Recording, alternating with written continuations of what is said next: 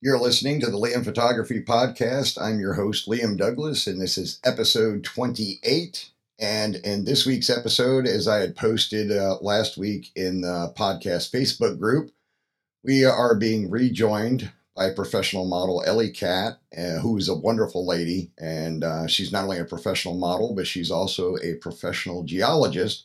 So I wanted to have her back on the show because she's been super popular. Her episode is one of the most popular ones, hands down. And I wanted to have her back on the show to talk a bit more about some of her recent modeling projects as well as her work as a professional geologist. So we will be back in just a moment with episode 28.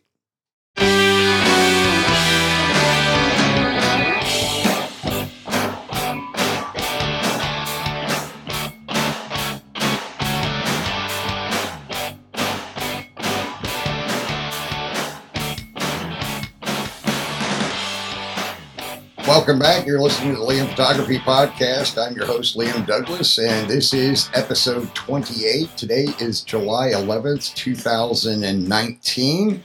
And on the phone with me today, I have professional model Ellie Cat, who is back for her second appearance on the show. Hello, Ellie. How are you? I'm doing well. How are you? I'm fantastic. And I am so happy to see that you've been working on so many wonderful modeling projects over the last few months since we spoke the first time on the show. And I'm really happy that your modeling career is really taken off and you're getting to be really, really successful. And I wanted to talk to you about some of these new projects in this second interview with you, as well as your work as a professional geologist, because if my listeners don't already know from the last episode, Ellie is not only a very beautiful professional model, but she is a very intelligent woman as well. And she works full time Thank as a you. geologist. Oh, you're Mm-hmm. most welcome. So one of the recent projects that you did, as I talked to you about before we started the show, that I was really, really blown away by was a shoot that you did, and I can't remember if it had a specific theme. It probably did, and I'm an idiot for not remembering, but it was the one that you actually shot utilizing someone's swimming pool, and I was blown away when I saw that you mentioned, you thanked the person who owned the pool that you guys used for the shoot, because with the large rocks in the background and everything, I thought it looked like it was a location shoot that was done in some place like Hawaii or something like that. So can you share a little bit more about that shoot with us? And for the Yeah, listeners, you bet. I'll put a link to the to her post with the photo in the show notes so you guys can check it out. But go ahead and fill us in Yeah, on thank how you. that one came about. Yeah, you bet. So that specific shoot I did with David Bird. He works with his company Reality Reimagined, and he does a lot of like graphics artwork with his pictures, and he's trying to get more into the side of doing more I would say more high fashion and commercial and just portraity work instead of not using so much theatrics with the shot. Even though I would love to do another shoot with him to do that. Regardless, he's like, hey, do you want to shoot? And I would love to shoot you in a pool in a bathing suit. It's getting that time of year, it's warm outside. And I was like, yeah, actually, I know a pool. And he's all, oh, that's awesome, cool. So I sent him an address and a picture, and he's like, you are kidding me, right? I was like, no, this is the place. It's amazing. I said, I found it through James Dazer because I had someone had canceled on me, and I hit up James, and I was like, hey, I someone canceled on me. Do you want to do like a pool shoot, bathing suit shoot, that kind of thing? And he's like, yeah, actually, that'd be great. And he's all, do you have a pool? I'm like, no, I don't. So he put like this all call on Facebook saying, hey, Mom and I need a pool. Does anybody have a pool they could loan us for the weekend?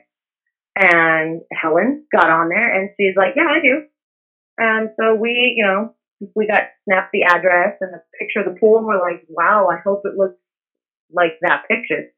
And we get there and it's gigantic. I mean, it has a full diving board, a waterfall. It's like 12 foot at the deep end, and like 3.5 at the shallow end. And it looks like something out of a hotel or a resort or a storybook. It was awesome. So I did a shoot with Sazer, and I was like, this turned out great, really cool. And we'll go back to those pictures in a minute. But David Bird was, he hadn't seen the pictures yet really because I didn't take any of the background. Well, he gets there and he's like, "Oh my gosh," he's all, "this will never work." He's all, "Why did you show me this trash?" And he's joking the entire time. He's all, "This is the most beautiful sight ever." And it was awesome because when I first showed up there, Helen was a former model, and she's all, "I know how hard it is for models to find locations, to find privacy, to find good places to shoot that are comfortable." And she's all, "You guys can come back anytime."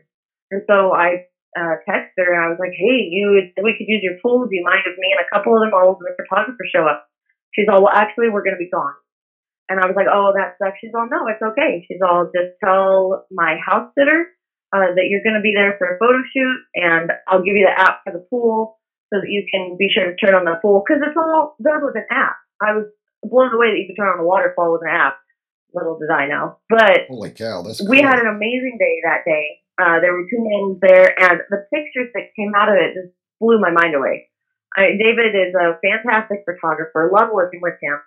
Um, makes you feel really comfortable. Total goofball. We have the same dry sort of humor and personality, so we get along great. And my boyfriend was there to help, like, hold lighting and help him with reflectors and all that. So he's super grateful. And I couldn't believe that, like, somebody had that in their backyard and that they offered it up to us to use. And she didn't charge us, nothing like that. She's just an awesome woman.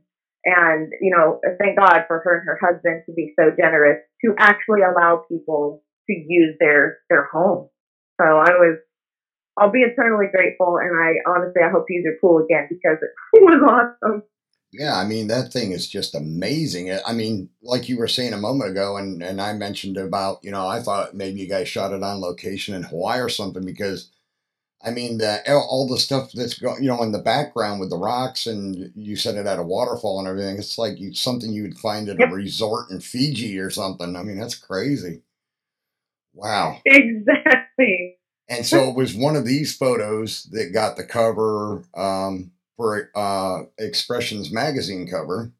From the looks of it, that's the same pool, Yeah. right? Yeah, And same pool. That was the first shoot that I'd done there. and then I scrolled down on your modeling page on Facebook, and it looks like possibly the shot that was used by Bomber Eyewear was also shot at that same pool. Is that correct, or is that a different area? Nope, that's the same pool. I was kind of rolling them in with, like, two birds with one stone. And, yeah, I'm actually an ambassador for Bomber Eyewear. They were pretty cool people. I met them at the jet ski poker run in Parker, Arizona, and they were there selling their sunglasses, and they were asking me and my boyfriend, like, "Hey, you wearing those sunglasses out in the water?" I was like, "No, I don't want to lose them." They're like, "Well, you should get these," and they threw his sunglasses at me. This guy did. I was like, "Dude, you're gonna lose them," and they started to float. And I was like, "That is the coolest thing ever." Because when you're on a stand-up jet ski, like the real old school ones, yeah, if you fall, whatever's on your face is ripped off. oh, But yeah. it turns out, like, my boyfriend fell a couple times, lost his glasses. They were floating right there. He grabbed them and went off. I was like, these are phenomenal for playing around, and they're, like, super lightweight and comfy. And so I was super excited. And they hit me up because they liked my pictures and they really appreciated me posting about them. So, they've sent me a couple PR packages, which I've been really grateful for. And so I'm hoping to, maybe they'll want some of my pictures for their website or some kind of bulletin board sort of thing. So I'm excited about that. Yeah, because it looks like the shot that I see on your modeling page, they actually used it on their official Instagram account, which is really Yeah, cool. they did. Yeah, that's awesome. And I thought it was the same pool because I thought the rocks looked the same in the background, although the angle is different. And the only other thing, Yeah. the only other thing that was different is that you were wearing a different swimsuit for the magazine cover versus the one that Bomber Eyewear used. But I was like, yeah, I think that's the same shoot at that same really. That's like a Lifestyles of the Rich and Famous swimming pool. I know, right? Yeah. It's awesome. That's like something you'd see on Lifestyles of the Rich and Famous. Oh my God, waterfalls and rocks in the background and all kinds of cool stuff. It's just really neat. But yeah, I mean, like I said, I've been watching your Facebook page and your posts, and you even post in the photography podcast group, which I really appreciate because, I mean, you've been doing some really really cool stuff. And Thank you. another one that I really love, and you did this one. Let's see, you did this one I think with Dave Kelly Studio, and that's the one with like it's like a post-apocalyptic scene, and it has like the head of the Statue of Liberty behind you, and Yeah, that one is yeah. just Actually, really I did cool. that with a new photographer. Um, oh, and I feel bad. I've forgotten his name. I only met him once, and it was that day.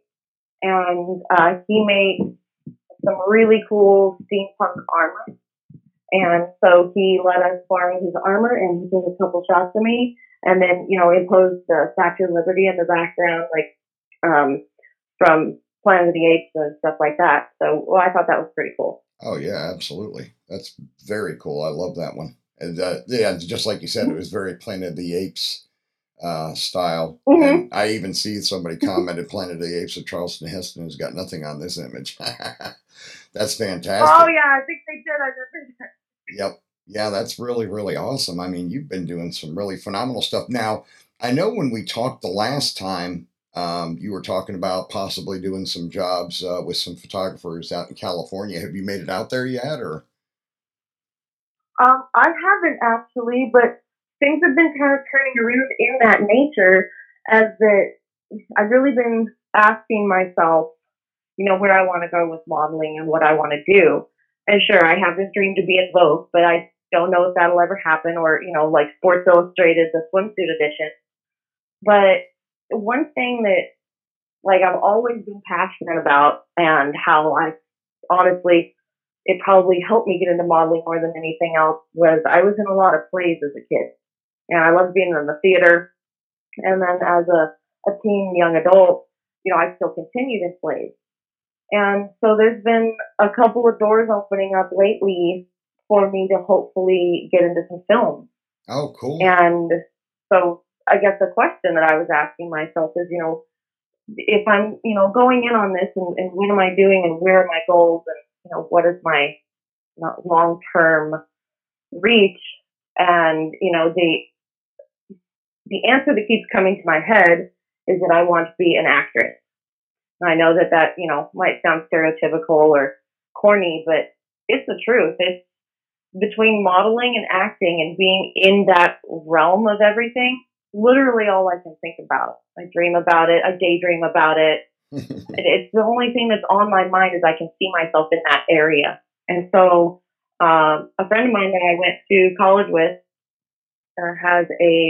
had a Kickstarter program that was up and going. And I was like, this is really cool. He sent me an email, said, hey, if you have anything, if you could help out, that'd be cool. And so I was like, I'll see what I can do to, like, help him, because um, I've been following his work and his girlfriend's work for a little while, or I'd say the past 5 years. Not that I stalk, but they have some cool little videos. And I was like, I know what it's like to have a dream and to have somebody help you with your dreams. And I was like, I'm gonna, try to help him as best I can with his. And after doing that, he's offered me a part in his feature film that he wrote for his Kickstarter program, or Kickstarter Future. I'm not exactly sure what that's called. I might be butchering it right now, That's so cool. but they start filming in August, and I have a small role, but it's a cameo basically with the lead actor, and the oh my gosh, I completely like lost track of what I was thinking about. That's so sad. Um, well, that's so crazy. Anyways, the movie is called it's What's on the Inside, and it's going to be a full length feature film. So I'm really excited to be a part of Eddie's dream. I think it'll be awesome. And so I've been practicing my lines, and I just actually today sent him over a little demo of me reading my lines one person to camera. So I probably, look like an airhead reacting to somebody who's not talking. But I just wanted to give him a feel for, how I'm seeing the character at the moment. And I'm really super excited about that. I'm just so stoked. So, Oh um, yeah, that's yeah. with big dreams and I saw your post about it from his Kickstarter campaign, and I thought that was really cool. Now, is this yeah, this doesn't tie back to you because I saw you posted not too long ago a link to, I believe you have your own IMDb page. yeah, I do. That was for previous films I've been in. Really, that was so cool. Yeah, I I actually kind of came across it by accident. I was like, hey, you know what? I'm going to Google myself and see what happens. And everybody always says it's a bad idea, but occasionally, you're just like, well, let's just find out.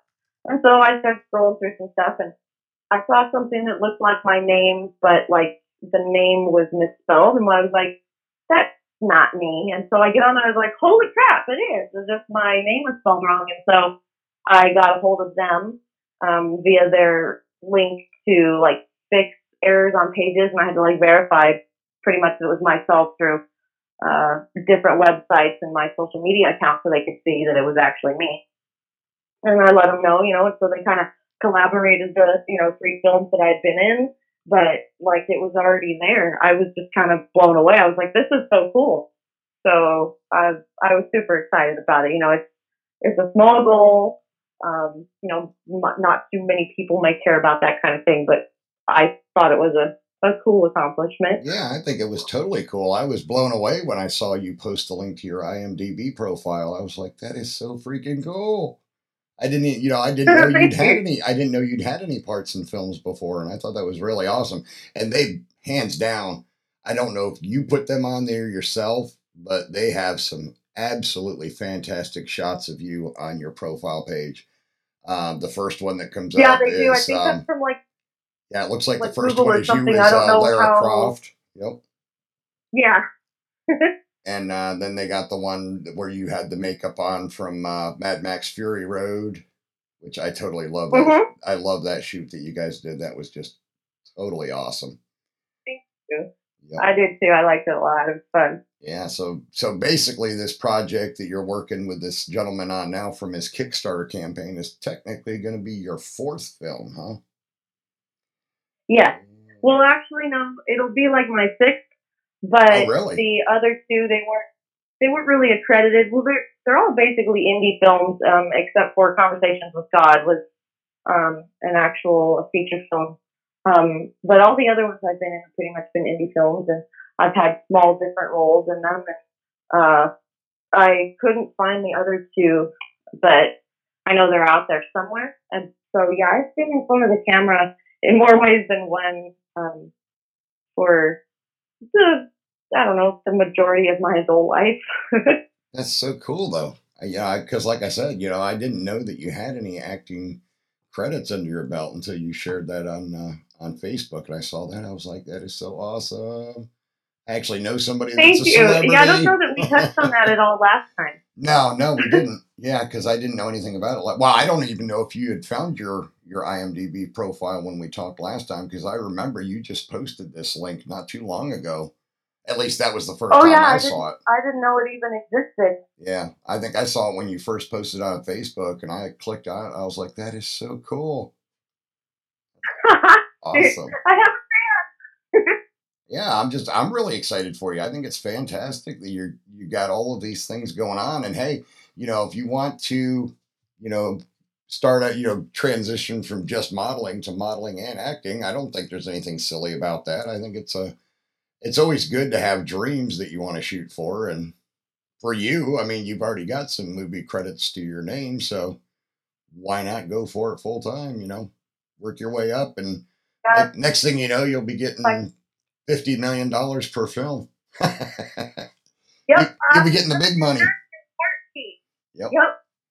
Be able to do a couple Right. films All a my year friends and come over to basically be my pool retired. party. Yeah, you'll be basically retired. You'll just do a couple of movies a year and a few magazine covers. Then you just kick back at your $35 million That's right, dude. mansion. Yep. And hey, there's nothing wrong with that. I think that's totally, totally cool. I'm so happy for you. I'm just glad. I mean, I'm really glad that a lot of this stuff is just coming together for you. I think it's fantastic.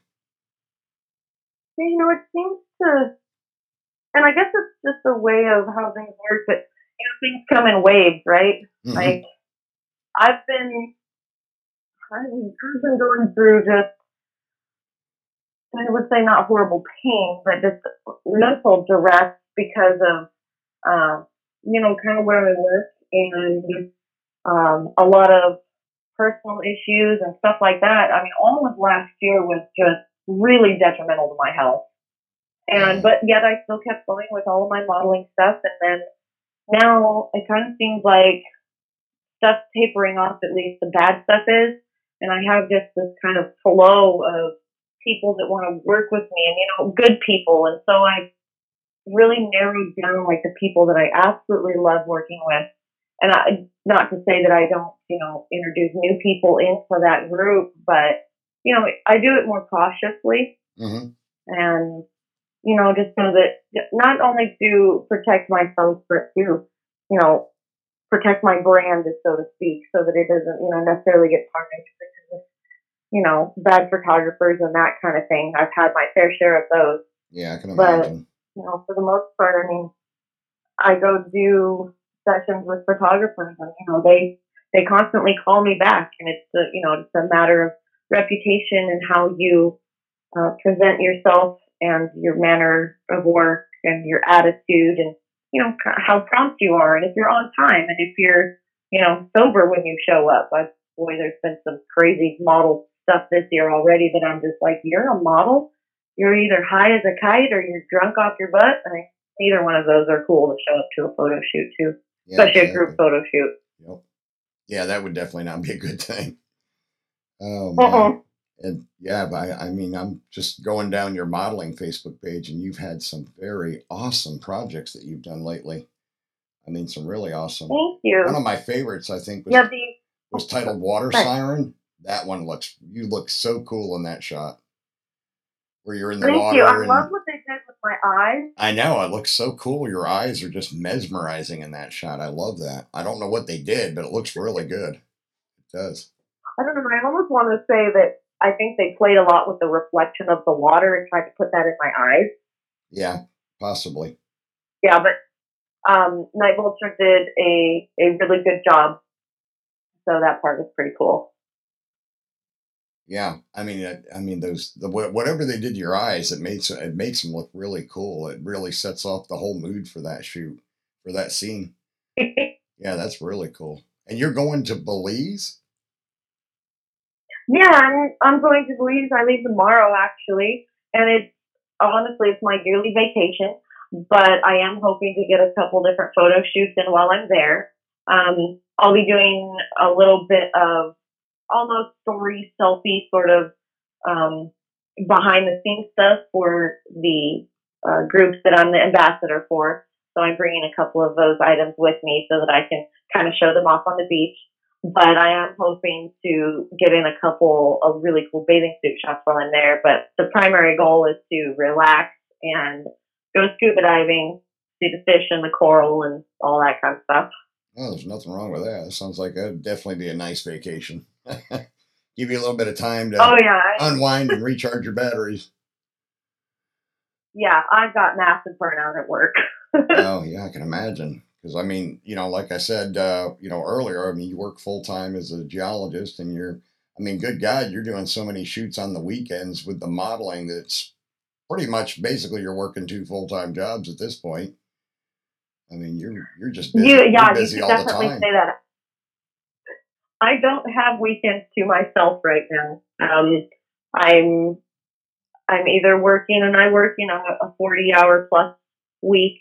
I work 4 10 days or 4 10-hour days, excuse me, and and then it's a rotating, weekends off schedule with on call duties. And right now, I'm the hydrology project manager for the pit steepening and dewatering program. Oh, So okay. I maintain the pilot holes where we drill them based on our water in the pit, based on structures. I determine where wells are going to be based on proof of pilot holes, depending on how many GPMs they have once they're drilled. And that also includes installing any instrumentation so that we can actually monitor either rock movements, structure movements, water pressure and head in the actual pilot hole, and see if it's going to be a viable source for a well to dewater the slopes so that we don't have the pore pressure that causes slopes to fail. A lot of people know about Bingham Canyon in Utah, and there was a giant slope failure there. Well, we have radar units that monitor our slope walls so they can tell us within fractions of an inch what's moving and where at all times. So the people in Bingham Canyon were lucky. They had a good slope monitoring team, and they were able to get everybody out of the area before this massive failure happened. And so with pits that have less competent rock, kind of like the pit does where I work, we have to be very diligent on making sure that we dewater the slopes. And so finding our water columns and compartments is a crucial step of making sure that we're putting pilot holes and wells in the right area. Wow. See, and for my listeners out there, I told you guys she was not only beautiful, but she was really smart too. That is so cool. I mean, you're just, wow, you're incredible. I mean, you're doing the scientific stuff and the modeling and the acting. You're going in 3 different directions at once, my friend.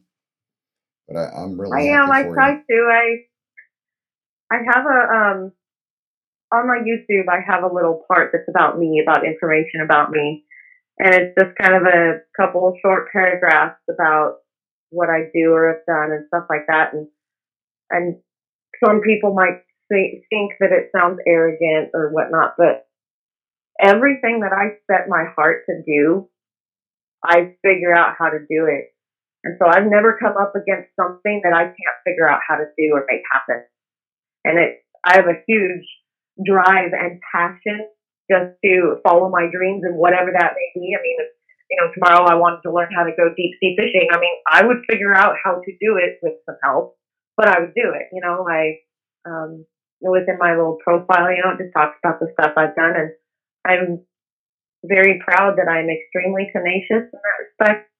And I was the first person in my family to go out and decide to get a college degree.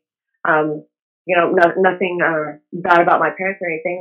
They're both extremely hardworking blue collar folks. My dad was a construction foreman in California, is a general contractor, and my mom has rescued and raised exotic animals as long as I can remember.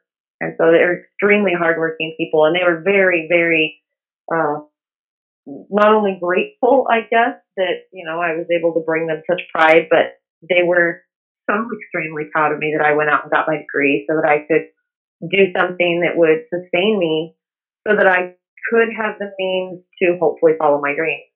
And that's basically what I'm doing right now. Absolutely. And there's absolutely nothing wrong with that. And my story is pretty much the same as yours from that aspect. My parents were very hardworking.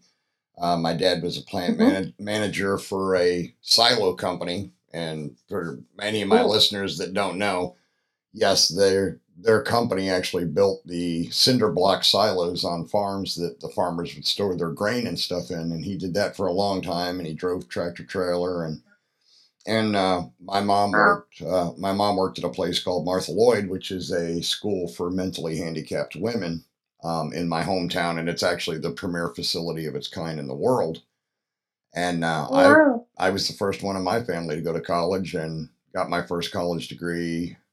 And early, I graduated in 2000 with my computer science degree, and then I've gone back and got a second computer science degree, and now I've gotten 2 degrees in photography, so I've got 4 of them now. Good guy. But I've always been the kind of person that enjoyed school. I just always loved school. I was an overachiever in high school. When I graduated back in those days, I'm old as hell now. Pardon my French, but we had to have 21 credits to graduate. I had 34 and a half when I finished my senior year. I still hold the school record for the most credits attained by a graduating senior. And oh, wow. Yep. And I've graduated each time I got a college degree. I graduated summa cum laude. So I've done really well for myself. That's awesome. Yeah, and well, the thing is, I'm like way over the top as far as a nerd is concerned. I'm not like a nerd or a geek. I'm like an uber mega super nerd.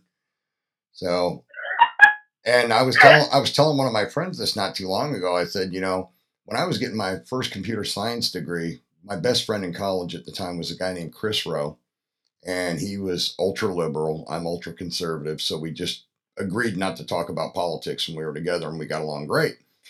And There you go. he would get so mad at me because he had to study his tail off for any kind of major exams or midterms or finals. And I swear to God, I could literally sleep in a class all the entire term and take a final exam and get 100 on it and not even be conscious. You're one of those. Yeah. Yeah. And my friend Chris hated me for it. He's like, I got to study my butt off, and you sleep in class all day, every day. You take no notes. You don't study at all, and you get 100% on a final exam. I hate you. Yeah. So, yeah. You're okay. So I wasn't quite that bad of like, I had to take every note and I had to be at every class or read all the books or whatever. Like, and I kind of almost have considered it a joke at this point, but I read very few college books all the way through that I wasn't interested in. Like, I would pay attention to the class, the teacher, understand what was going on, and be able to apply that to the test. But I always took, I would say, really good notes, and then I was overly active in the lab, right? oh, yeah. But I always had to study, but I was the cram last minute sort of studier. I was like, oh yeah, I have a test tomorrow, I better study. And then I go in and I do fairly well. I graduated on the dean's list, so I was thrilled with that. And That's awesome. I completed my 4-year degree in 3.5 years. I was bound and determined. Like, I was taking 20 credits a semester and taking summer school for 2 summers. The other 2, I was in field camp and doing all kinds of other stuff. But yeah, it was crazy, and I was thrilled for that. But yeah, I was nowhere like you, where you can just go, oh yeah, this was cool, and they get 100% on the test. I hated people like that. I wanted to slap the crap out of them. Well, it was funny because when I was getting my first computer science degree, one of the what I call BS classes, because they weren't part of your major, they were the stupid stuff, Yeah. the stupid filler classes you had to take to round out your degree. So one of the classes I had to take was an introduction to Microsoft Office. And I told my professor the first day of class, I said, no offense, ma'am, but I've been doing IT for a while now. So to me, your class is a retard's guide to Microsoft Office, because I guarantee I already know more about Microsoft Office than you do. And she didn't believe me. And I slept all day, every day in her class, 5 days a week. And when it came time for our final exam, I sat in the front of the room. By the time she reached the back of the room passing out the final exams, I already finished mine and put it on her desk and walked out of the room. And then I saw her later. Oh my gosh, I bet she hated you. Oh, yeah, I saw her later on that day in the hallway, and I said, so how'd I do on your Microsoft Office final exam? She goes, you got 100%, smart ass. And I said, hey, I told you on the first day, your class, for me, was a retard's guide to Office.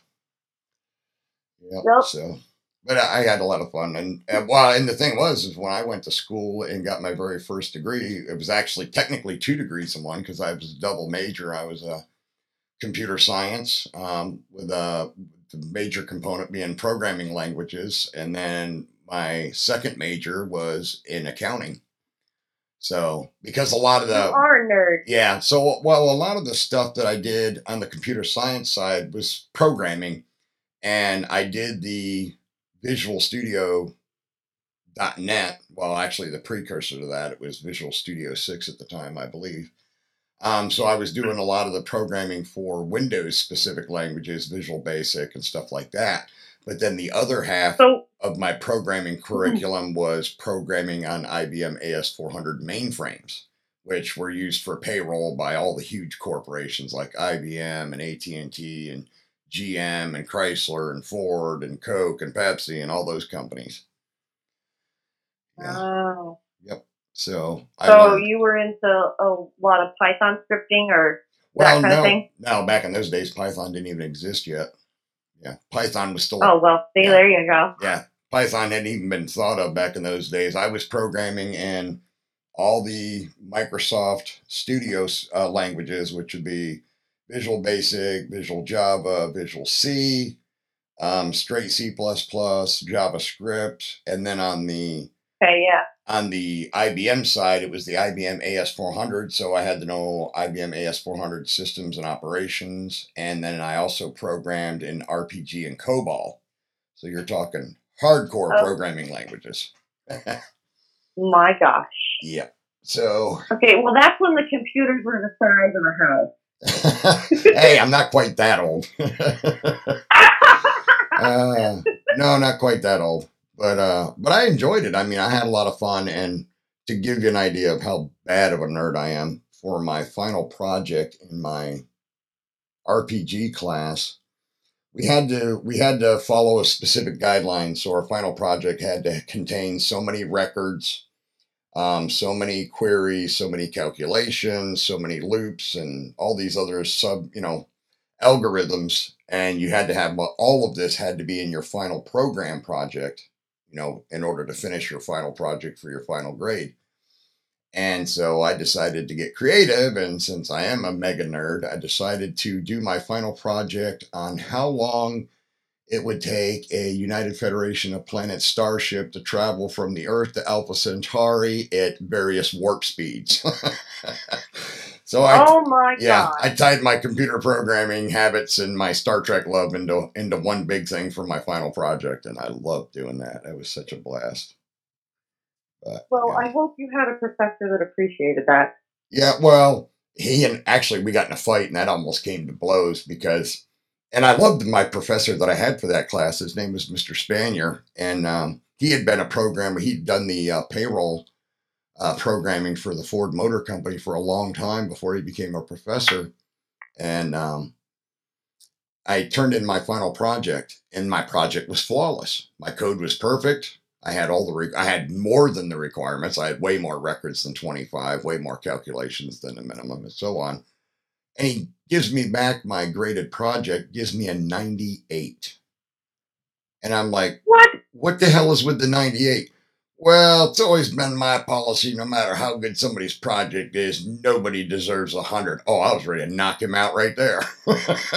I was furious. Oh, man, I don't want to kill him. Oh, yeah. I was not a happy camper. I almost decked him over that, and I really liked him as a professor, but yeah, that really pissed me off because I worked hard on that project and put in a lot of hours writing all of the different arrays and the record queries and the calculations and all of that. And then it gives me a 98% instead of 100 when I easily had a perfect score. And so we almost came to blows over that. But I still had a lot of fun doing it. Professor that was I'll bet you did. It sounds like it.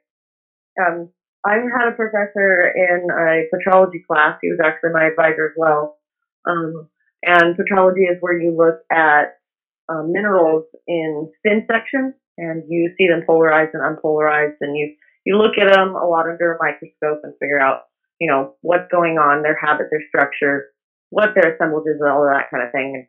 So he gave us a free range for our last topic and test to write about whatever we wanted to.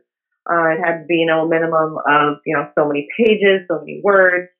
And so I had decided, I picked two topics. I picked felsic minerals, and I picked garnets and their habits and colorations and that kind of thing. And so I turned in my paper along with my actual petrology exam for viewing the minerals under a microscope and identifying them without, with no help, basically. And he gave me my test back with everybody else. And it was the first final in college where I got 110% on the final exam. And I was like, are you serious? Oh, that's cool. And I asked him, he's like, no, you did a fantastic job. Blah, blah, blah. I was like, how is this possible? He's like, you got everything exactly correct. He's like, none of your classmates even came close. Wow. I was like, yes. And oh boy, did I rub that in a couple people's faces. I don't blame you. I would have too. Yeah, see, you were It an overachiever like me. Well, I tried in some classes, especially my core classes, Oh because yeah. my degree is economic geology, you know, an emphasis on economics. And so, yeah, in my core classes, I was definitely an overachiever. Like, I'm one of those people that would go back to field camp. And, you know, for any geologist that would ever be listening to this, if you loved your field camp, you know what I'm talking about. It's your first chance to actually go out in the field, apply all your skills you've learned about geology, and put them on a map, put them in notes, write papers about it, and then turn them in. And you're out in the field all day. It's blistering hot because they throw you in, you know, some godforsaken place in the middle of summer. And it's usually 100 plus degrees outside. And you're like, oh, I've gone for 2 gallons of water today. I haven't peed yet. I'm starving. And I still have to finish this whole paper. And you figure it out. But oh my gosh, with as many sunburns as I had, as many bug bites, I would go back and do it again any day. Because it was something you And were passionate about. That's great. oh yeah, I mean, I'm like the biggest rock hound nerd. If it's out there or if we're in an area and someone's like, oh yeah, I found this in that area, I'll find it. And I've got the biggest collection of rocks. It's kind of pathetic. I've got drill bit boxes which hold our tricone carbide tip drill bits that we use to drill our blast holes so that we can, you know, blow up the ground and then move the muck out. But the boxes are wooden. The drill bits are usually around 200 pounds a piece, and so they can carry a lot of rocks. Those Wow. boxes can.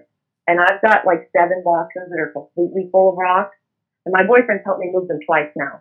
And he's Oh, like, man. so next time we move, are you going to like get rid of some of these? Because you're lugging around a lot of rocks. I was like, no, I can't. And I keep bringing more home. Yep. That's when you tell them, no, I get a few more movie roles and we'll have enough money. I can hire people to come in and move them for us. Hell yeah.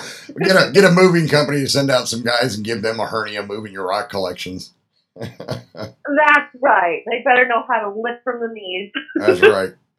Oh my goodness, that's so funny. But yeah, I was like when your final that you got 110% on that. I was like that, especially with some of my programming languages, and one of my favorites was Visual Basic.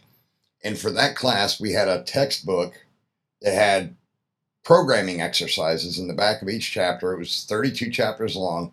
And in order to finish the class, we only had to do the first 16 chapters in the book.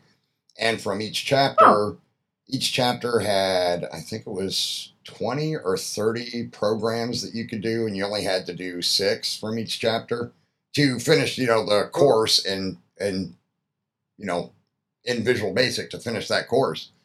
And You did all of them, didn't you? yeah, I was so gung-ho. I did all 32 chapters in the book, every programming project at the back of every chapter. And it was so funny because I remember the professor, and I can't for the life of me remember his name now, but he was such a nice guy. And he came around to talk to each of the students the day before our final exam. And he comes to my desk and he says, Bill, because back then I went by the nickname Bill instead of William, and now I use Liam because of my photography business. But he says, Bill, you've actually done so much work in this class. You could take an absolute 0 on your final and you would still finish this class with a 4.0. And I said, really? Oh my God. I said, that's cool. And then I came in the next day, took my final anyways, got 100% on that. So You did? yeah, Oh my God, I ended up finishing his class with like, instead of 100% for my grade at a 4.0, I was at like 150% because I did so much extra credit in that class. But I was having so much fun, I couldn't stop.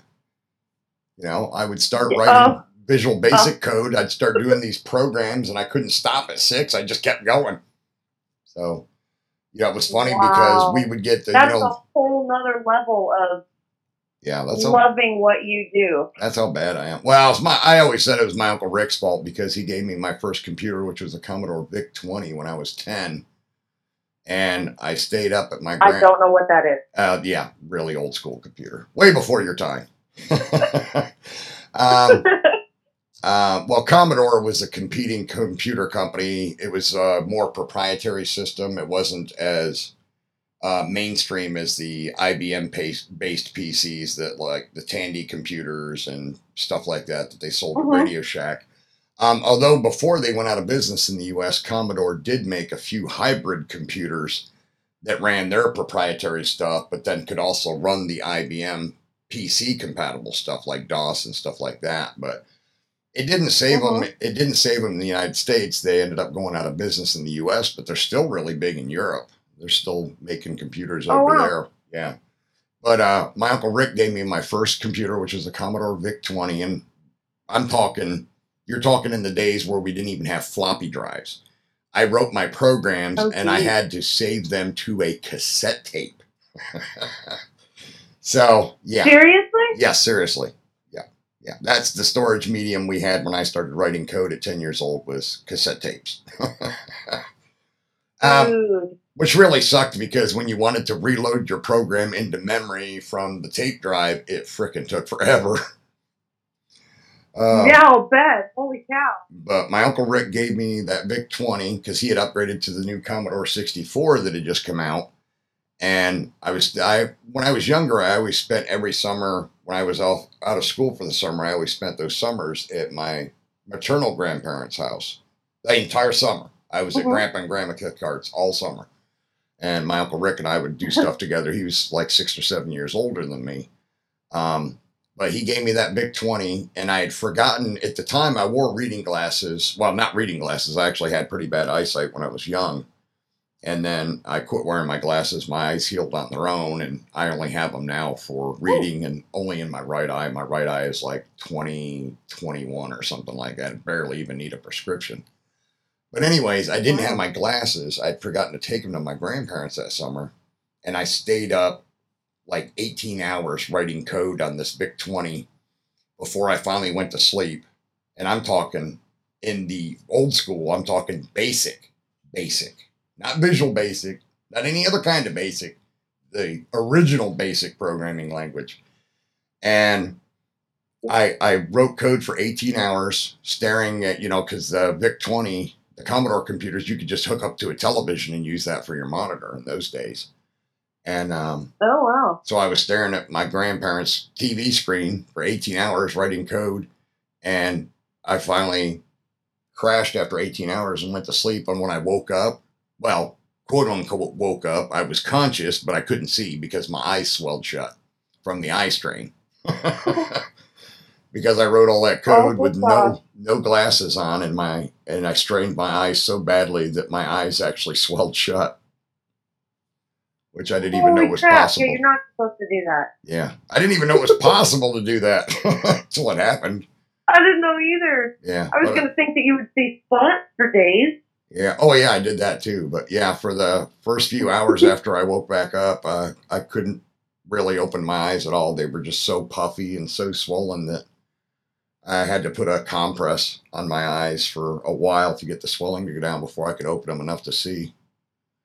Yeah, so that's how bad I am. Hopefully you haven't done that again. No, I still write code for hours on end at times, but like I said, I don't really need my glasses anymore. So, but the other thing I wanted to talk to you about in this, in your second appearance is the other thing I was really excited about. I see that you've got your YouTube channel going now. You've got 5 videos on here now, and you've got 22 subscribers, so you're getting there.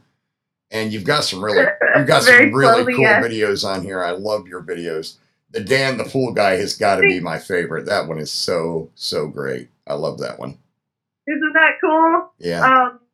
Yeah, it was a last minute sort of thing, but I was like, my boyfriend was standing in the background, not meaning to be in the shot. And the videographer, Night Vulture, he was like, no, stay there. This looks cool. He kind of looks like the creeper maybe. And I was like, well, let's put him in it. I said he can like be grabbing my butt or something like that. So he did that. And then the videographer was like, wait a minute, I have a great idea. Go stand over there with the pool skimmer and, skim the pool. And so I was so proud of my boyfriend. It was the coolest thing ever to watch him go and do that. And he had the most perfect expression.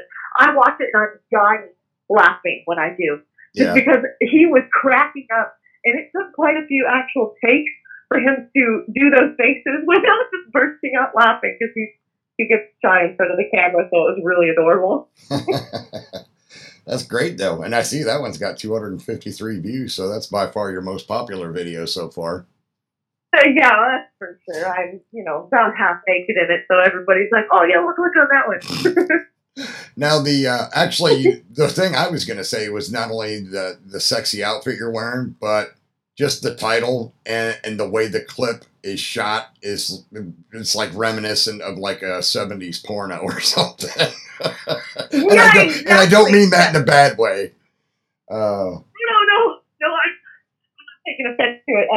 I loved the way that he edited it so that it kind of just looked like it was something that came like almost straight out of the 70s. Yeah. And I definitely agree with that. But and as soon as you shared it and I saw the title for it, and before I clicked on it to watch it, I'm like, she got her boyfriend into a video. Somehow she got him into it. Because I knew that's who Dan the Pool Guy had to have been.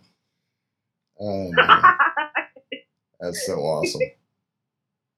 Thank you. Now, what's the, I don't think I've watched this one yet. What's the Ellie Cat in EDC 2016 trailer? What's that all about? Well, I was at EDC in 2015, and the guys came around that were, doing the professional video stuff, and they took quite a bunch of footage of me, but, I'm only in it for literally like a second. But I was in the official trailer for 2016. I was like, oh my gosh, it's me. Like, if you didn't know it was me, you would have no idea. So it's just a little snippet of me, and I'm just kind of sitting there dancing, and I blew a kiss to the camera. But I was just super excited that I actually made their official video, and I just put it up there because I liked it, and that's really the only reason. That's so cool, though. Now, I got to ask you a question because if memory serves me correctly, one of your videos is missing. Because I thought the very first one that you posted was you doing like your makeup or something before a shoot. And I don't see that one here now. Or am I missing it? I don't know. I haven't checked my channel in a little bit.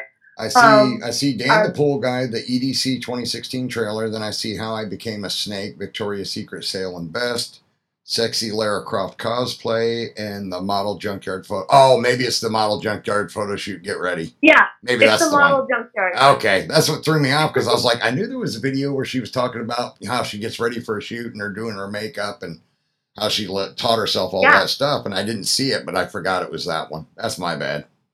No, that's cool. No, I've actually made or recorded a bunch of footage for those. But my laptop, unfortunately, it can't handle the editing software to do that. So I ordered myself a gigantic desktop that I build over the internet.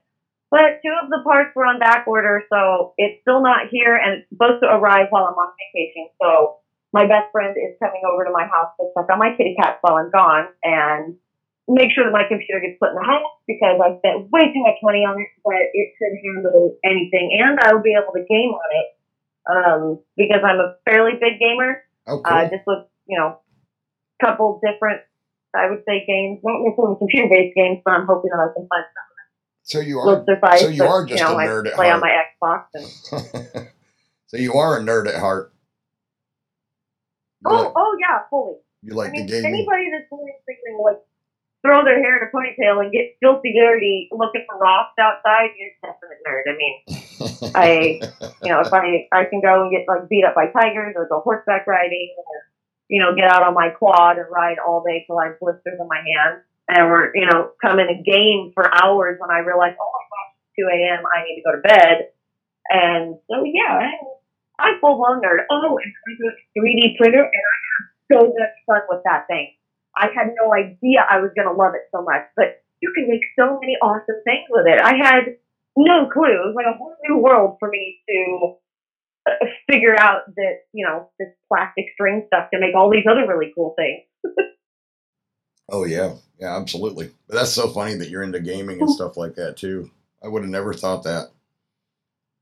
But hey, nothing wrong with that. I used to do a lot of PC gaming years ago.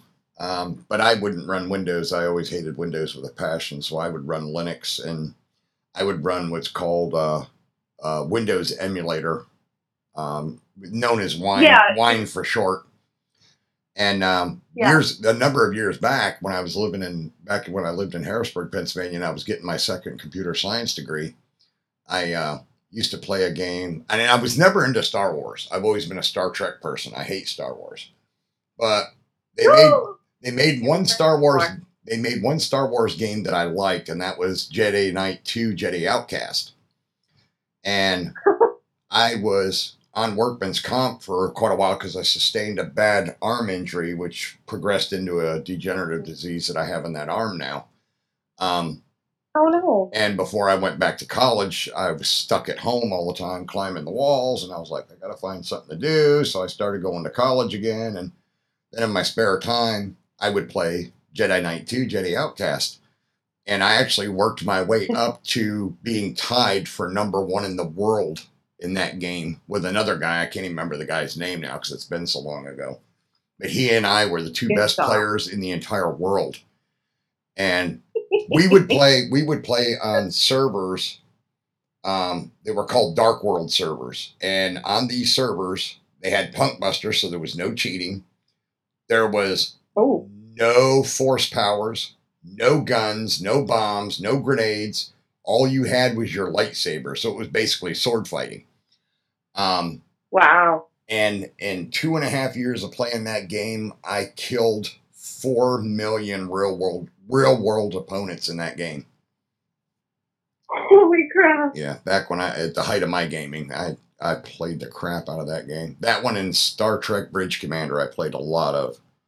And, but yeah, it was, I mean, it got to the point where I had to create fake accounts because when I would log onto a server, as soon as everybody saw my avatar's screen name, nobody would play against me. Get off. Oh yeah. I would log into well, they had different server worlds. So some of them were where you could just do lightsaber duels where you would challenge a player, they would accept. And then while the two of you were fighting, your bodies glowed. And any other people on that world, they could run up behind you and hit you as many times they wanted with their lightsaber, and it wouldn't do any damage to you. Only you and your opponent could damage each other because you were dueling. And and then they had free-for-all servers, and I would log into before everybody got wise to how good I was at the game, I would log into a free-for-all server, and I would kill 200-300 players at a time in a free-for-all fight. And I'd still have 3/4 of my health left when everybody else was dead. Oh my gosh. So yeah, I got. So this was like the very beginning of WoW. Yeah. Yep. Way before all of that. Yeah. It was wow, that's good. Yeah, because was it World of Warcraft that first came out back around that time? It was either World of Warcraft or there was another one that I was thinking started with an E, but I could be wrong. It might have been World of Warcraft. I never got into World of Warcraft anyways, but I had... Neither did I. I had so much fun. And playing, like I said, the Jedi Outcast. I would go occasionally on servers where we played Capture the Flag. So you would have teams. Yeah. You know, you'd have 6 guys on a team and 6 guys on an opposing team. And you would cross this massive map trying to find each other's base camps and steal their flag and get back to your camp with their captured flag while they're all chasing you, trying to kill you and get their flag back. So I used to play quite a bit of that. Sounds like somebody needs to go play a game. Well, I checked not too long ago when I saw that they did finally port that game to Mac OS because I run all Macs now, and you can buy the game. You can buy the game for like $5 or something like that in the Mac App Store. And I'm like, I wonder if I should download that and start killing people again. But at the time, I was working 2 full-time jobs, so I'm like, I don't have time for gaming. I just don't.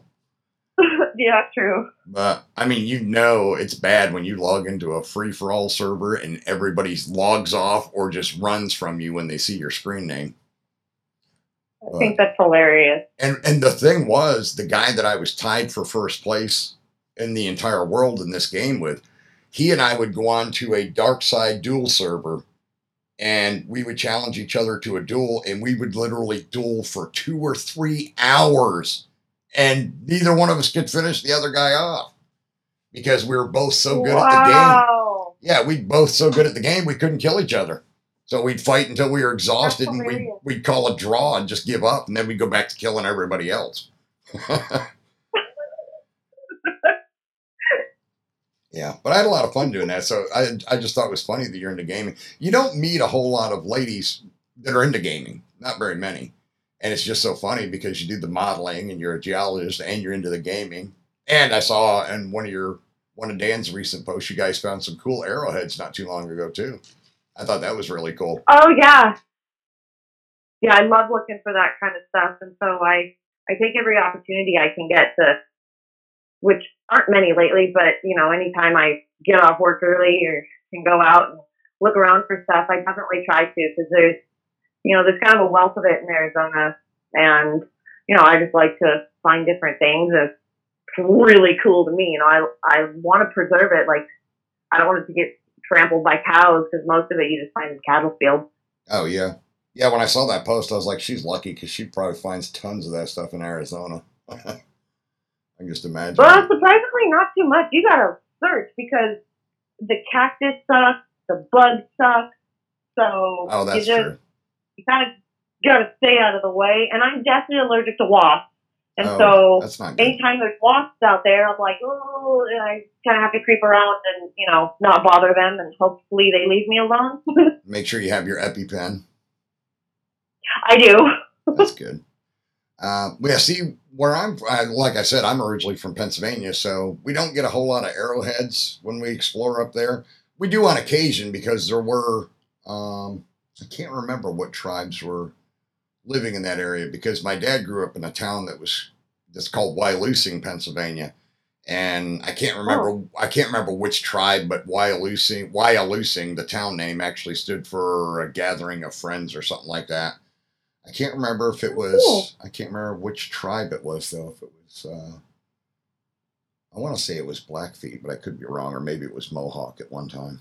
I could be wrong. But anyways, we would occasionally find arrowheads, but it was kind of rare. But the cool thing when I lived in Harrisburg would be, a short drive down the road, I'd be at the Gettysburg Battlefield, and we were always finding what they would call witness trees. So if you're not familiar with it, witness tree that's what they call it, but it's basically one of the trees on the Gettysburg battlefield that actually caught bullets that missed their targets. Ah! And so those things are found all the time in Gettysburg. I mean, there's so many stray bullets from the Civil War that are embedded in trees and all kinds of different things. So cool. Yeah, and they coined the phrase witness tree, so that's what they call these trees that ended up catching Civil War bullets that were intended for, somebody on the north or the south side, and the shot missed and hit a tree instead. And then anytime somebody finds one... Oh, man, I'd love to see that. Yeah, anytime somebody finds one, they mark the tree, and it becomes the newest member of the witness tree family. Yeah, it's pretty cool. And I'm such a history nerd. I lived in Harrisburg for 10 years, and I would literally go to the Gettysburg battlefield like every freaking weekend and just walk. Did you ever find anything cool? Oh, I found all kinds of stuff. I found Civil War belt buckles, found bayonets, rifle components, sometimes pistols. We would dig up pistols on occasion. And we'd always just give all the stuff we found to the museum that was there on the grounds. And we never. That's so cool. Yeah, I was like, I've always been a history nut, and I'm like, well, I don't feel right. Anything that I find, I'm not going to take it home and put it in my personal collection. I'm going to turn it over to the Gettysburg Museum, and so that's what I always did. But yeah, we would find cool stuff. We would find Union and Confederate, pins and medals and stuff like that from time to time. And wow, one of my friends actually found buried in the dirt.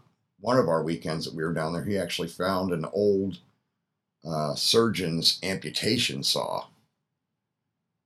We're used to amputate limbs when they get badly injured in the battlefield. Yeah. And in those days, they didn't have anesthesia. It was like, all right, boy, take a drink of this whiskey and bite down on this stick while I cut your leg off. Yeah, and hopefully, 4 other, big dudes are, holding them down. Yeah. Oh, boy, yeah. Yep. But I just loved going to Gettysburg, and I would literally go every weekend. Sometimes all year round, I'd spend every weekend at the battlefield, maybe not both days of the weekend, But I'd either go every Saturday or I'd go every Sunday, or I would rotate it. And 1 month I'd do Saturdays, next month I'd do Sundays. But I always went at least one day a week. For the entire 10 years That's I so lived in cool. Harrisburg. And we've only found a fraction of all the stuff from the Civil War on those grounds. There's still so much more stuff that's there. I mean, you had like 12,000 soldiers in the Battle of Gettysburg. And I can just imagine how much more stuff is there that has not been found yet. I read articles all the time that they find stuff, that they're always finding stuff. Yeah. But yeah, like once in a while, they'll cut down a tree that gets damaged by lightning or something. And, you know, they'll cut the tree down and flip, you know, you get the bottom of the trunk exposed, you know, where it's been cut from its stump, and there's a bullet embedded in the tree trunk. Oh, wow. Yeah, so they found some that way, you know. And like I said, each time they find one, they mark that tree, and they have a logbook, and they'll mark that tree down as a new witness tree, and they put down its coordinates and how many rounds they found embedded in the tree. And they usually don't dig them out; they just leave them in there and they mark them, you know, because it makes Cool. makes the tours a little more interesting when you can point those things out. So, oh, for sure. But I am so excited that things are really going really full steam ahead for you. I mean, that's great. I think it's fantastic. Thank you. I hope you do get to do more acting. I think that's great too.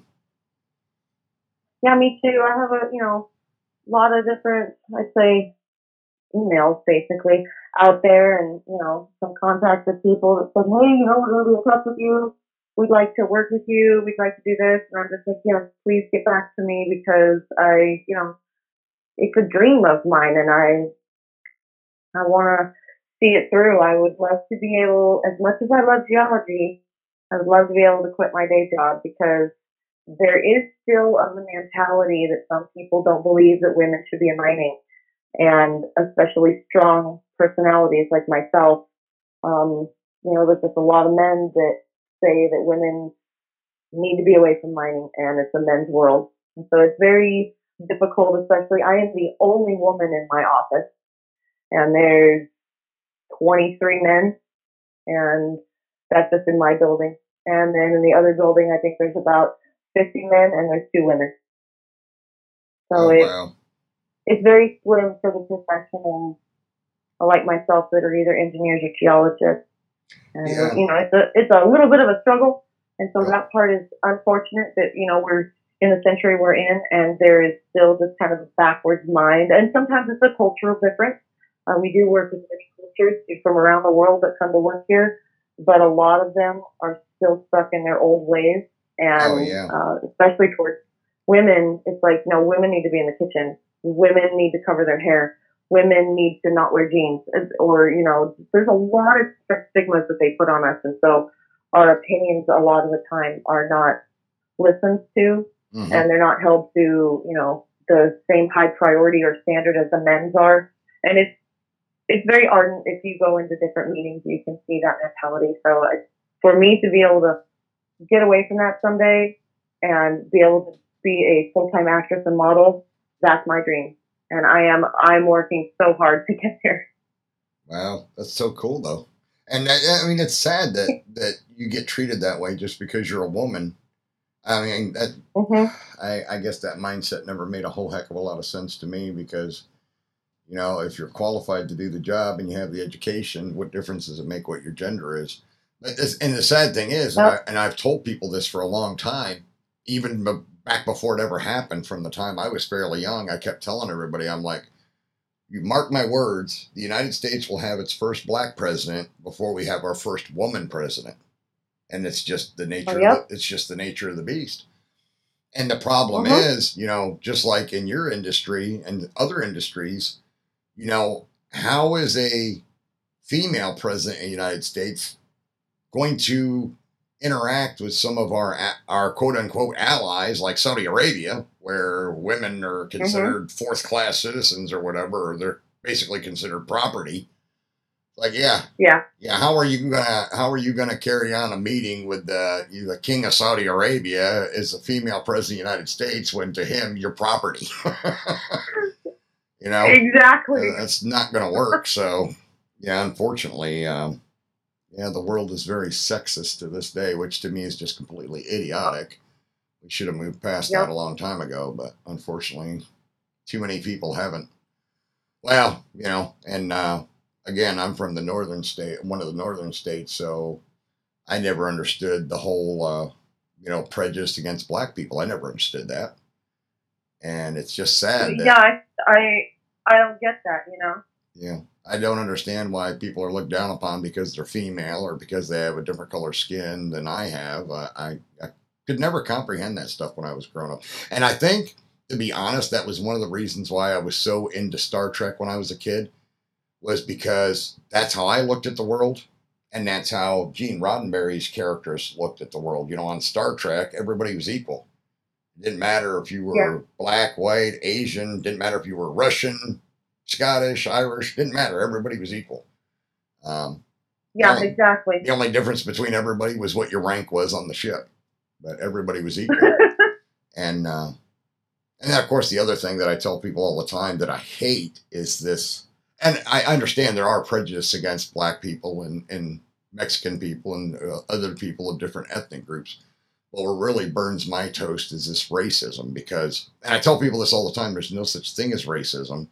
We're all the same race. We're all Homo sapiens. We have different ethnic groups, but there's no such thing as different races on the planet. Unless you can prove to me that we have aliens that are physically living on this planet from outer space, there's only one race on this planet, and that's Homo sapien. Yep. Right. But and then, like I said, it's just sad that some people are so closed-minded when it comes to stuff like that. And just like with the stuff you do with being a model, and you do conventional stuff, you do your cosplay, you do your steampunk shoots, but you also do artistic nudes. And it's like, why do people have such hang-ups over artistic nudes? I mean, Facebook still doesn't allow artistic nudes of women unless their nipples are covered. Because I did an episode on my other podcast show, my political podcast. Or no, it was on my photography podcast. Because a few weeks ago, a bunch of models and photographers were protesting outside Facebook's New York City headquarters. And they were all naked, protesting in front of their building. And they were all covering themselves with giant pictures of nipples. While they were covering themselves with giant printouts of male nipples, because female nipples are not allowed on Facebook. And Facebook met with the group, or I guess they agreed that they were going to meet with this group. I can't even remember what the organization was called. It was like NCAC or something like that. And they agreed to meet with their representatives, but said that they weren't going to guarantee that they were going to change their policy on that. And my friend Brian Sadowski, you and I talked about that on the last time you were on my show. He's an artistic nude photographer in the Chicago area. And he gets so mad that he has to censor certain things in his photos, because if not, Facebook will delete his photos and ban him if he doesn't censor it. And I don't know. I mean, I've always been a fairly religious person. I'm not an ultra religious conservative like some people are. But I just, I never understood. It's art. It's art, for God's sakes. People have been doing nude sculptures and nude paintings for hundreds and thousands of years. What the heck is the difference if it's a tasteful artistic nude photograph? There's no difference. But for some reason, Facebook will allow female nipples to be on their platform if it's a sculpture or a painting. But if it's a photograph, you'll get banned. And I just think it's really pathetic. Yeah, I think it's just really stupid. I just and the biggest thing with being a model and having your Facebook and your Instagram and all that stuff is Instagram specifically, they don't necessarily go through and like, oh, we're going to ban you or we're going to do this. It's people turning you in. Yeah. Right. So you have somebody say that doesn't like you or your work, so they start to turn you in, and then it draws attention to, oh, well, maybe Instagram doesn't like this now. And a lot of people's accounts are either blocked or, you're banned for a certain amount of time, or you can't do this. And, Facebook does the same thing. Their algorithm, I think, is a little bit different, where a computer actually visually can see something or pick it up. I don't know exactly, but they'll say, oh, sorry, you've done too much of this, or this doesn't meet our standards. And then all of a sudden you can't access your account for weeks on end. Yep. And so with a model, you have to be so careful to stay within those guidelines because, that's your outreach to people. That's how we book work. That's how people see our work if they want to use us. And if we can't show our work and it's banned or something like that, it's more of a hearsay or that kind of thing, because you do have to be careful with some of the other sites that you post stuff to. More often than not, if you do, I can't tell you how many different emails I get of people saying, oh, we'll pay you for a private shoot, this, and this, you'll be well paid, everybody's clean, you can make a lot of money. I was like, everybody's clean, what the hell are you talking about? And then it goes on into the emails that basically they're paying you to do porn. And you're like, that's not what I do. Artistic nude photography is not porn. Yeah, there's a huge difference. Oh my God, that's so that's really idiotic. And what's really funny is Facebook's guidelines on artistic nude are so archaic, in my opinion. Male versus females and what they allow to be showing. I mean, I'm not bringing this up to embarrass you or make you angry, but I'm really almost shocked that they allowed your one photograph to be on your Facebook page, because you're not nude, but you can see the offending nipples through the fabric of the dress you're wearing. And I'm like, wow, I'm surprised they don't have a fit about that, because they have a fit about anything else. Huh? It's the one where you're wearing the green dress. Though, right? Yep. Yeah, so I guess because it's covered, it's okay. Yeah, exactly. Which is the stupidest thing I've ever heard of. I fully agree. It's, everybody's like about the movement, free to the nipples, But I don't know. Yeah, I know. Hopefully, maybe they'll get Facebook to reconsider. I highly doubt it, though. I think Facebook is not going to change that policy anytime soon. Oh, and what I was probably not. The other thing I was going to tell you in reference to that particular subject, I don't know if you're familiar with it yet or not, but what you might want to check into is setting up your profile on another social media platform called MeWe, because they don't censor anything, so you can post your artistic nudes there and not get banned and all that crap. That my friend Brian told me about it after he found it, and it's specifically a social media platform for artists and models and photographers mostly. And they will not censor artistic nudes. Yep. So I know he posts a lot of his work on there because he doesn't have to censor everything out when he posts it like he does on Facebook or Instagram. Yeah. But we'll see. Maybe someday Facebook will get with the times. I don't know. I'm not holding my breath, though. They seem to just do whatever the heck they want. Pretty much. And they can. I mean. Yeah. I mean, it's their platform. I understand that. But yeah, I was having this discussion with somebody recently, the same week I did my podcast episode on that protest.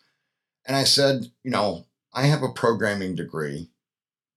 It wouldn't be that hard for Facebook developers to, set up an algorithm that says, hey, if you're a model or photographer that does artistic nudes, okay, fine. We implement an algorithm that verifies all of that, and then you're allowed to post the artistic nudes, whether they're male or female models, doesn't matter. And then what they could do, from we're trying to, prevent children from being exposed to this crap. Well, there's a way around that. You could easily have your developers write an algorithm that says, hey, nobody on Facebook could access this kind of content that's been flagged as artistic nude by the photographer or model that posted it. You would have to flag your stuff with a little checkbox that says this is artistic nude. And then anybody that's on Facebook as a viewer that wants to look at those photographs, they have to prove to Facebook they are old enough to look at that stuff. So they have to upload a copy of their driver's license, prove they're at least 18 years of age, yada, yada. But it's not that freaking hard to implement.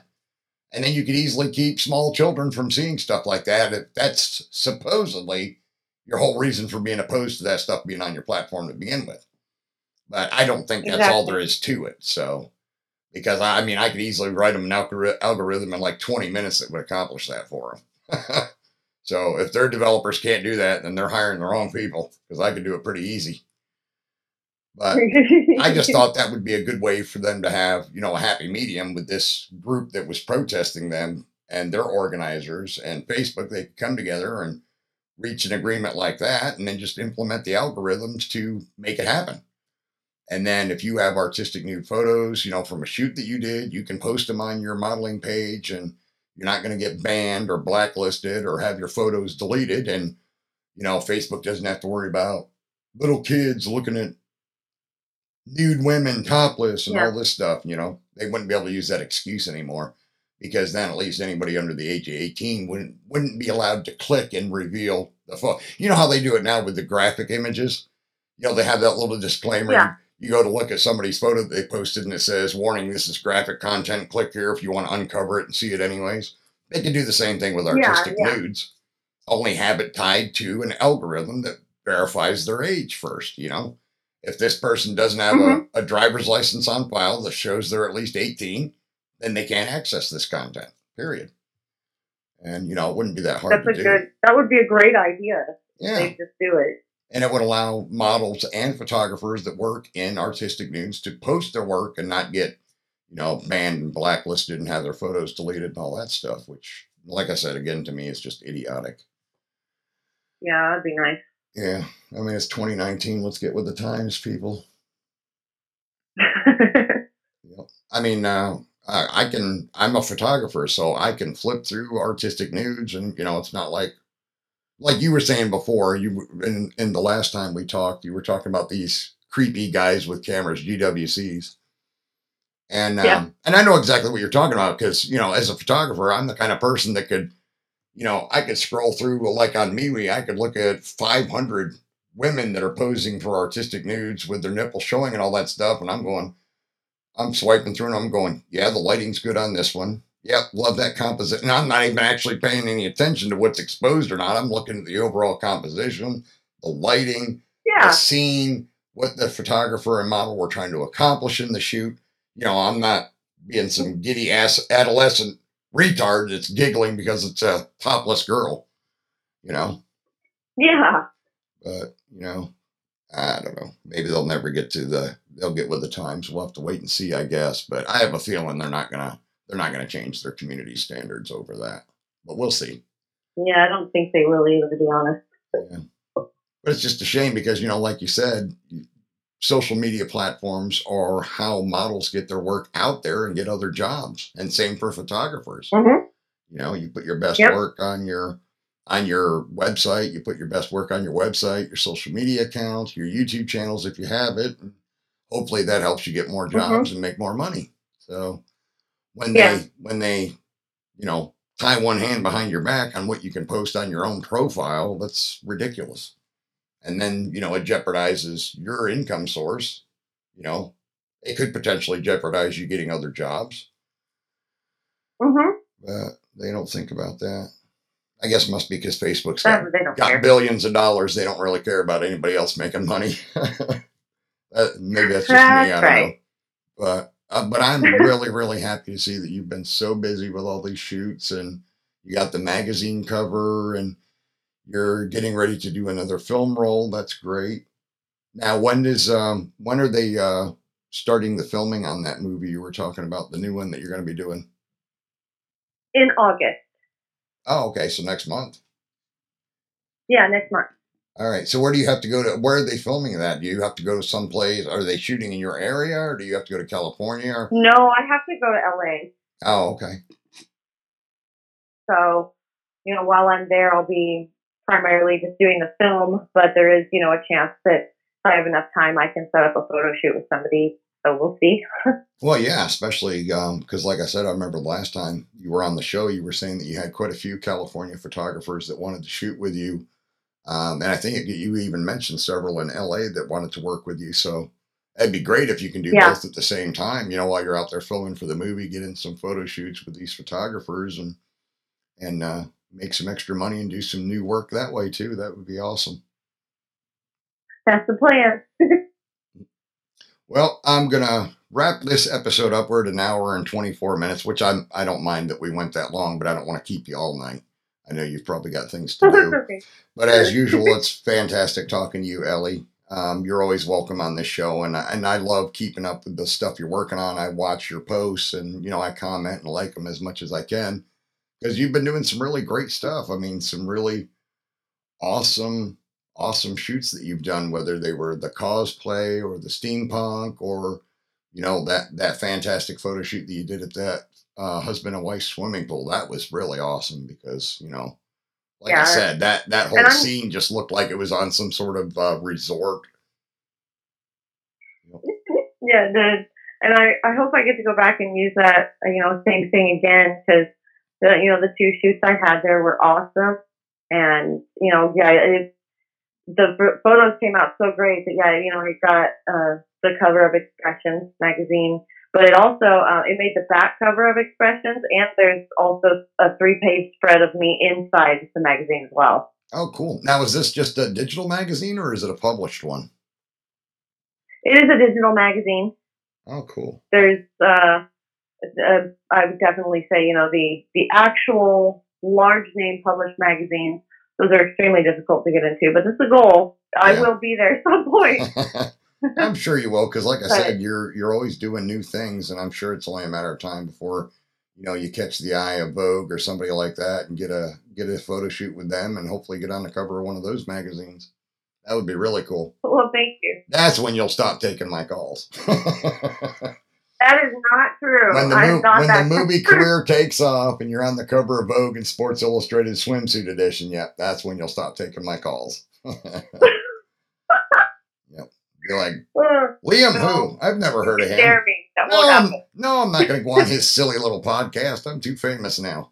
That would not happen. Nah, I'm just teasing you. No, you're a really wonderful person, and you're really fun to talk to, and I'm really excited that things have been going so well for you, and I hope they continue to. Well, thank you. I will definitely keep you posted, and thank you so much for liking my stuff and following me and just helping to represent what I'm doing. I really appreciate that. Oh, absolutely. And for all of my listeners out there, I will share all of Ellie's links in the show notes for this episode. Please also check out her YouTube channel.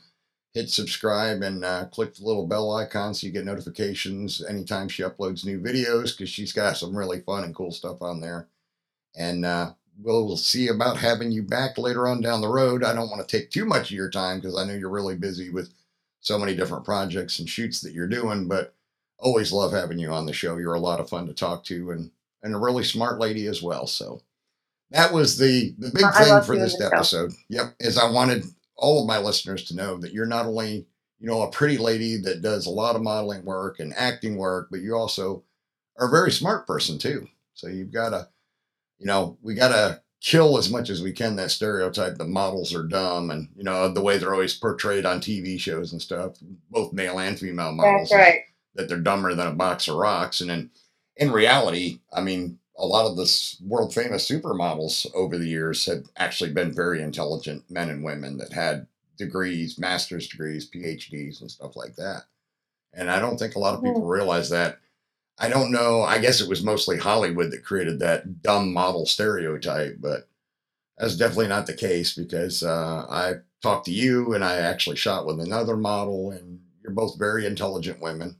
Both college educated, so definitely a bogus stereotype that models are dumb. That's for sure. That's true. Alrighty, well, I am going to go ahead and wrap up this episode and let you get back to your life out there and tell Dan I said hello, and I will. I said thank you again for him allowing you to come on the show and take away from your time out there. I'm sure you guys probably have a bunch of stuff to do to get ready for this trip. And I didn't realize that I was cutting into the packing for your vacation, so I felt kind of bad about that when I found out about that. No, not at all. And you guys got to find me a couple of arrowheads and send them to me. I want a couple. So maybe I'll get lucky. Yeah, can you still hear me? Oh, yeah, I can now. It completely cut out there for a second. Oh, that's weird. Yeah, because everything seems to still be working on this side. No, I was just teasing you a moment ago. Okay. I said, you guys need to find me a couple of arrowheads and send them out here to me. I don't have any. Oh, there you go. I can definitely try. All right. Well, again, thank you for your time, Ellie. It's been fantastic having you on the show, and enjoy your vacation to Belize. Hopefully you guys will have a great time. Thank you, Liam. I really appreciate it. And you have a good evening. You too. Thanks again. Bye-bye. Bye-bye. Well, there you have it, folks. Episode 28 of the Liam Photography Podcast, our second interview with the professional model and professional geologist, Miss Ellie Catt. Please definitely check out the links to her social media. Her Facebook and Instagram will be on the show notes for this episode. And also, as I mentioned a few minutes ago, stop by her YouTube channel and give her a subscribe and like, and hit the little bell notification icon so that you'll get notified when she uploads new videos. Because she's been doing some really fun stuff, her and her boyfriend, with behind the scenes footage and stuff like that. So those videos are pretty fun and enjoyable to check out as well. And with that, I'm going to wrap up this week's episode, and I will see you all next week in episode 29.